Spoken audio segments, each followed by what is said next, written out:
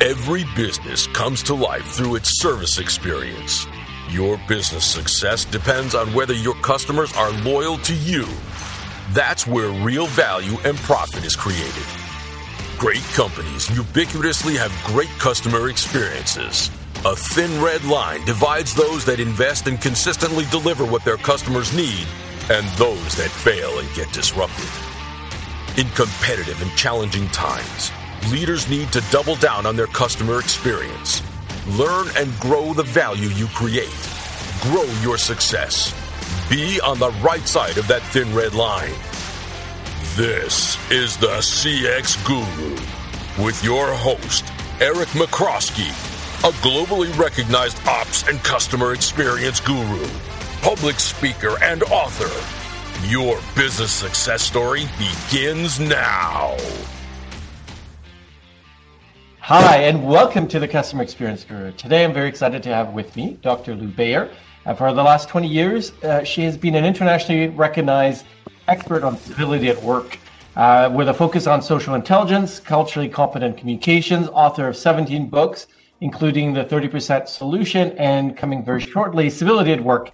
Her work is partnering with 500 plus affiliates around the world to drive a significant impact. So, Lou, welcome to the show.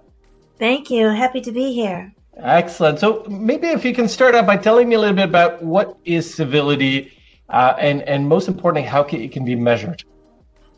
So thank you for asking that. It's one of the kind of uphill battles over the years for us. We're 20 years in, has been helping people understand that civility is not just manners. It's not about not wearing white after Labor Day or using the right fork or Martha Stewart perfection. It's actually, as you've just alluded, a measurable competency. Civility is a values proposition. It's a skill that's grounded in social intelligence, cultural competence, continuous learning, and systems thinking. So there are, a cluster of indicators in each of those skill areas that help somebody be civil. So just generally, the definition is about a conscious awareness that we have the power to ease the experience of others through our choices, and that we have a moral obligation to do that just because we're human and on the planet. And the last part of the definition is that there has to be some consciousness and consistency. So civility becomes who you are, not just something that you do. And you can't just be civil on Friday and not the rest of the week, right? Right. So what's the business case for civility? And I particularly like to talk a little bit about the impact on customer experience, because I think it's very connected. Sure. So what we find is, and there's some really solid research about this too, is that in terms of impact to customer, whether that's internal or external, there's some Weber Shadwick research that said that organizations that embed civility in their workplace experience up to 30% increases in overall profitability. And if we back things out a little bit, a great portion of that can be tied back to service experience and retaining not only employees as internal customers, but retaining external customers as well. And so civility boils down to people treatment. It's this understanding that it doesn't really matter how fantastic your product is or how great your prices are. Short term, that's obviously good, but long term, people remember their experience interacting with you from a customer's perspective. And so people treatment is critical, and it should be positive. So am I simplifying too much by saying treat your employees well, and then in turn they will treat your customers really well? It might be a little bit simplified. So yes, on the one hand, we hope that, it's a bit like the golden rule. If I'm good to you, you'll be good to me. That I should acknowledge what your needs are and try to address them. You will feel respected and valued, and then hopefully you will respect and value me. The challenge with all of that in our workplaces is that there's huge diversity now. So, in some workplaces up to 5 generations, I think 8 or 9 self-identified and recognized genders now. And most research that I've seen suggests that on average between 80 and 120 cultural groups represented. Mm-hmm. So my ability to identify, even as an employer, what constitutes fair and equitable and positive treatment for every employee that I provide provide employment for, it gets a little complicated. Yes. Add to that union aspects and Sure. Workplace culture, situational stressors, pandemics. Things get a little messy. So can you share maybe about some of the competencies that are behind civility? Sure, thank you. So one of the key aspects of civility is your ability to read and interpret nonverbal, verbal, tonal, contextual cues. It's called social radar. And that's one of three aspects of social intelligence. So social intelligence is something that at all levels in business, many of us are sorely lacking in these days. It's this ability to be present and pay attention, to extend our attention span beyond the 7 to 10 seconds that the research suggests. Right. We have. And so social intelligence is a skill that we start with in a lot of workplaces, because if I can pay attention long enough to note that when I say to you, Bob, how's it going on the job today? Do you have what you need to get the job done? Or Bob, you looked a little stressed. Everything okay? If I have been trained such that I can interpret his response appropriately and then either make a repair or give some positive feedback or do something to ease his experience, that has significant and immediate impact on that individual's day-to-day experience in the workplace. And workplace culture is really made up of the day-to-day experience of the individuals living in that culture. So one of the things that we start with, because the outcome is trust, is to start to build social intelligence and cultural competence. Okay. And so tell me a little bit about how you can develop those skills. So oftentimes when we're in workplaces that are deemed to be toxic, and we have all sorts of assessments, most of them no charge if anybody wants those resources. But when we determine that a workplace is toxic, oftentimes the first question is, well, it's because these people are, obnoxious or spiteful, or they want something for nothing. We tend to assume the worst of people.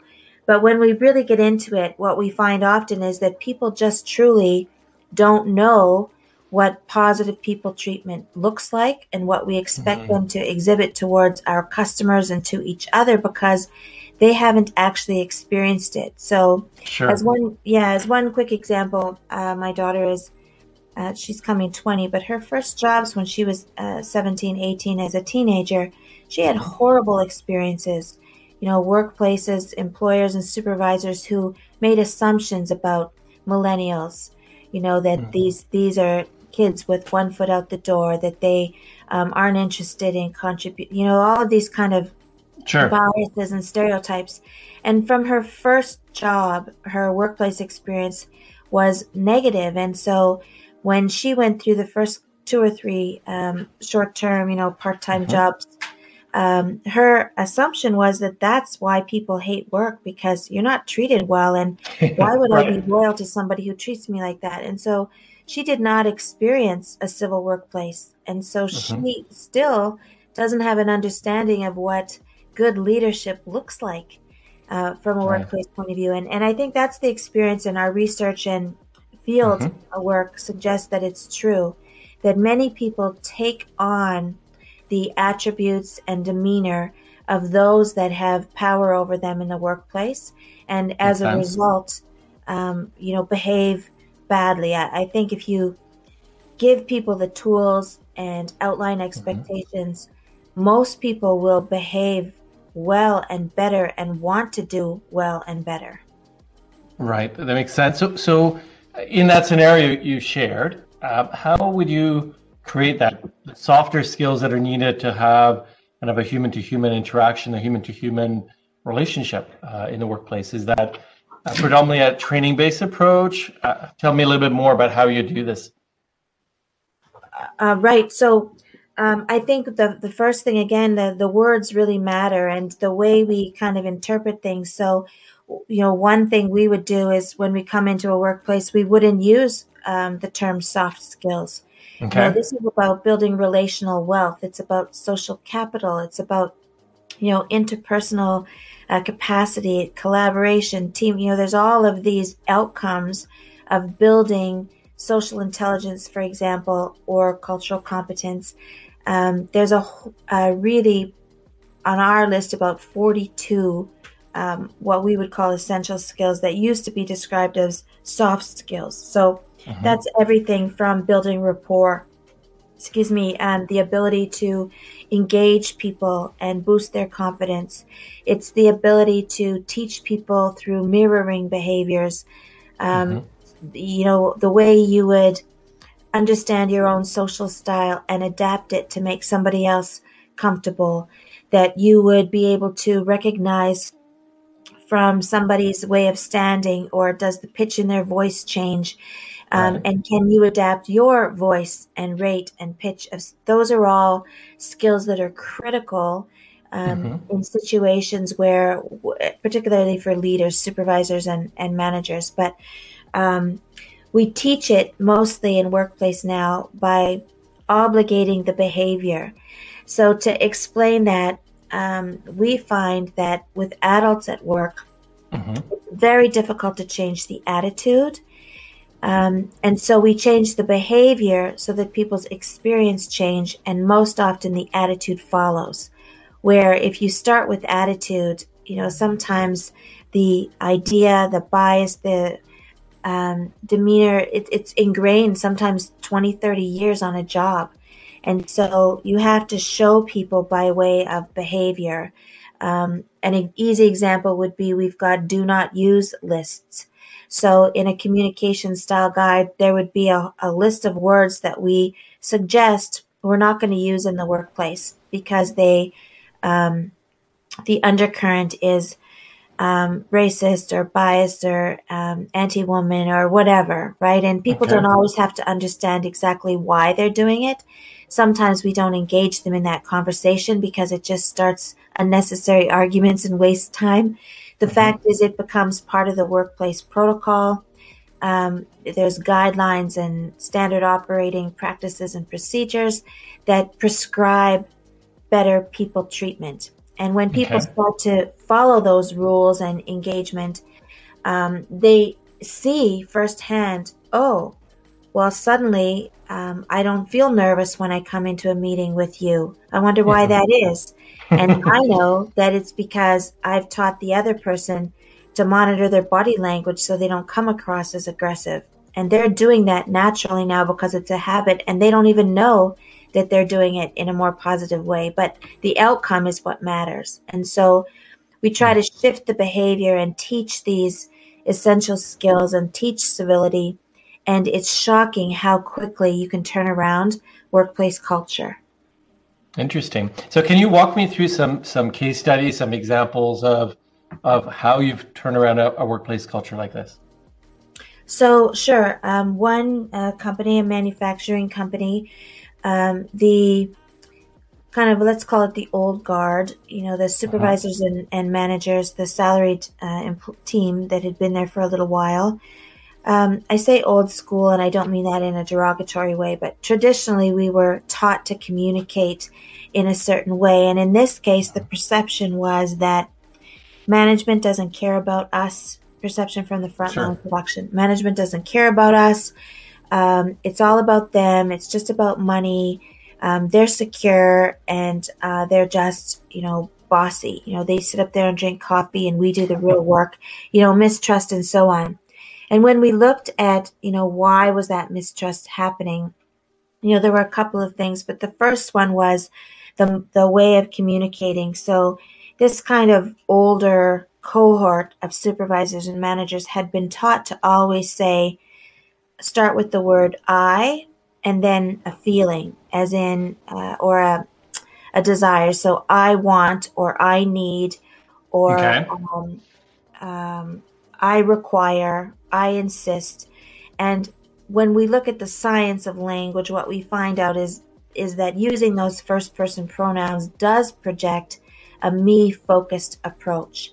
And so one of the first things we did was change the way supervisors and leaders in that organization communicate with their team.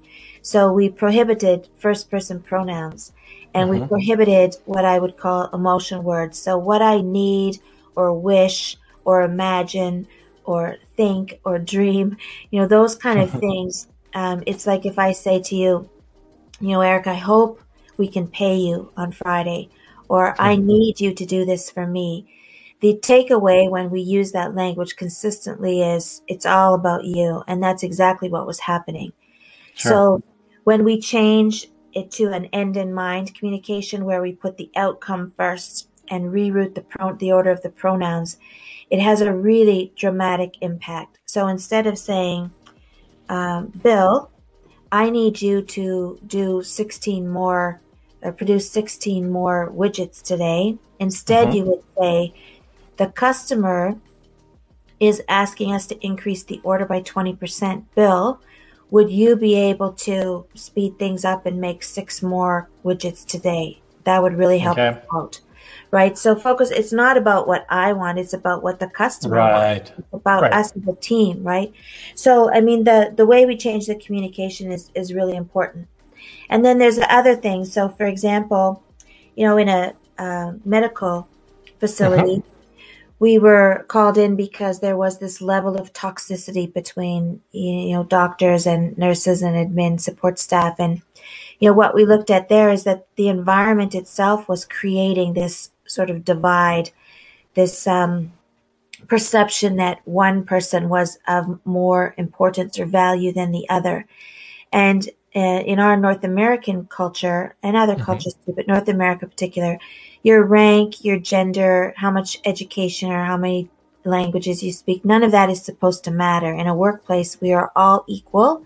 Right. We were all deserving of the same labor rights, human rights, etc. And so in this workplace, our perception was that one of the contributing factors was what I would describe as executive washrooms for doctors, a separate lunchroom for doctors, and high-level administrators, the executive team, where they've got a fancy coffee machine, and in the other kind of, nurses and support staff, they couldn't even get a hot cup of coffee unless they had changed to use a vending machine, which was inconvenient and not very good. Even the lighting in the various, what I would call restroom or staff room, was very different depending on what your rank was. Really? Yes, your obligation to wear a name tag. If I'm a nurse, I had to wear a name tag, but a doctor didn't have to because it was expected that you're going to remember my name, but I don't have to remember yours. So this happens frequently where the workplace policy and procedure actually fosters incivility. Sure. And we're just unaware of it.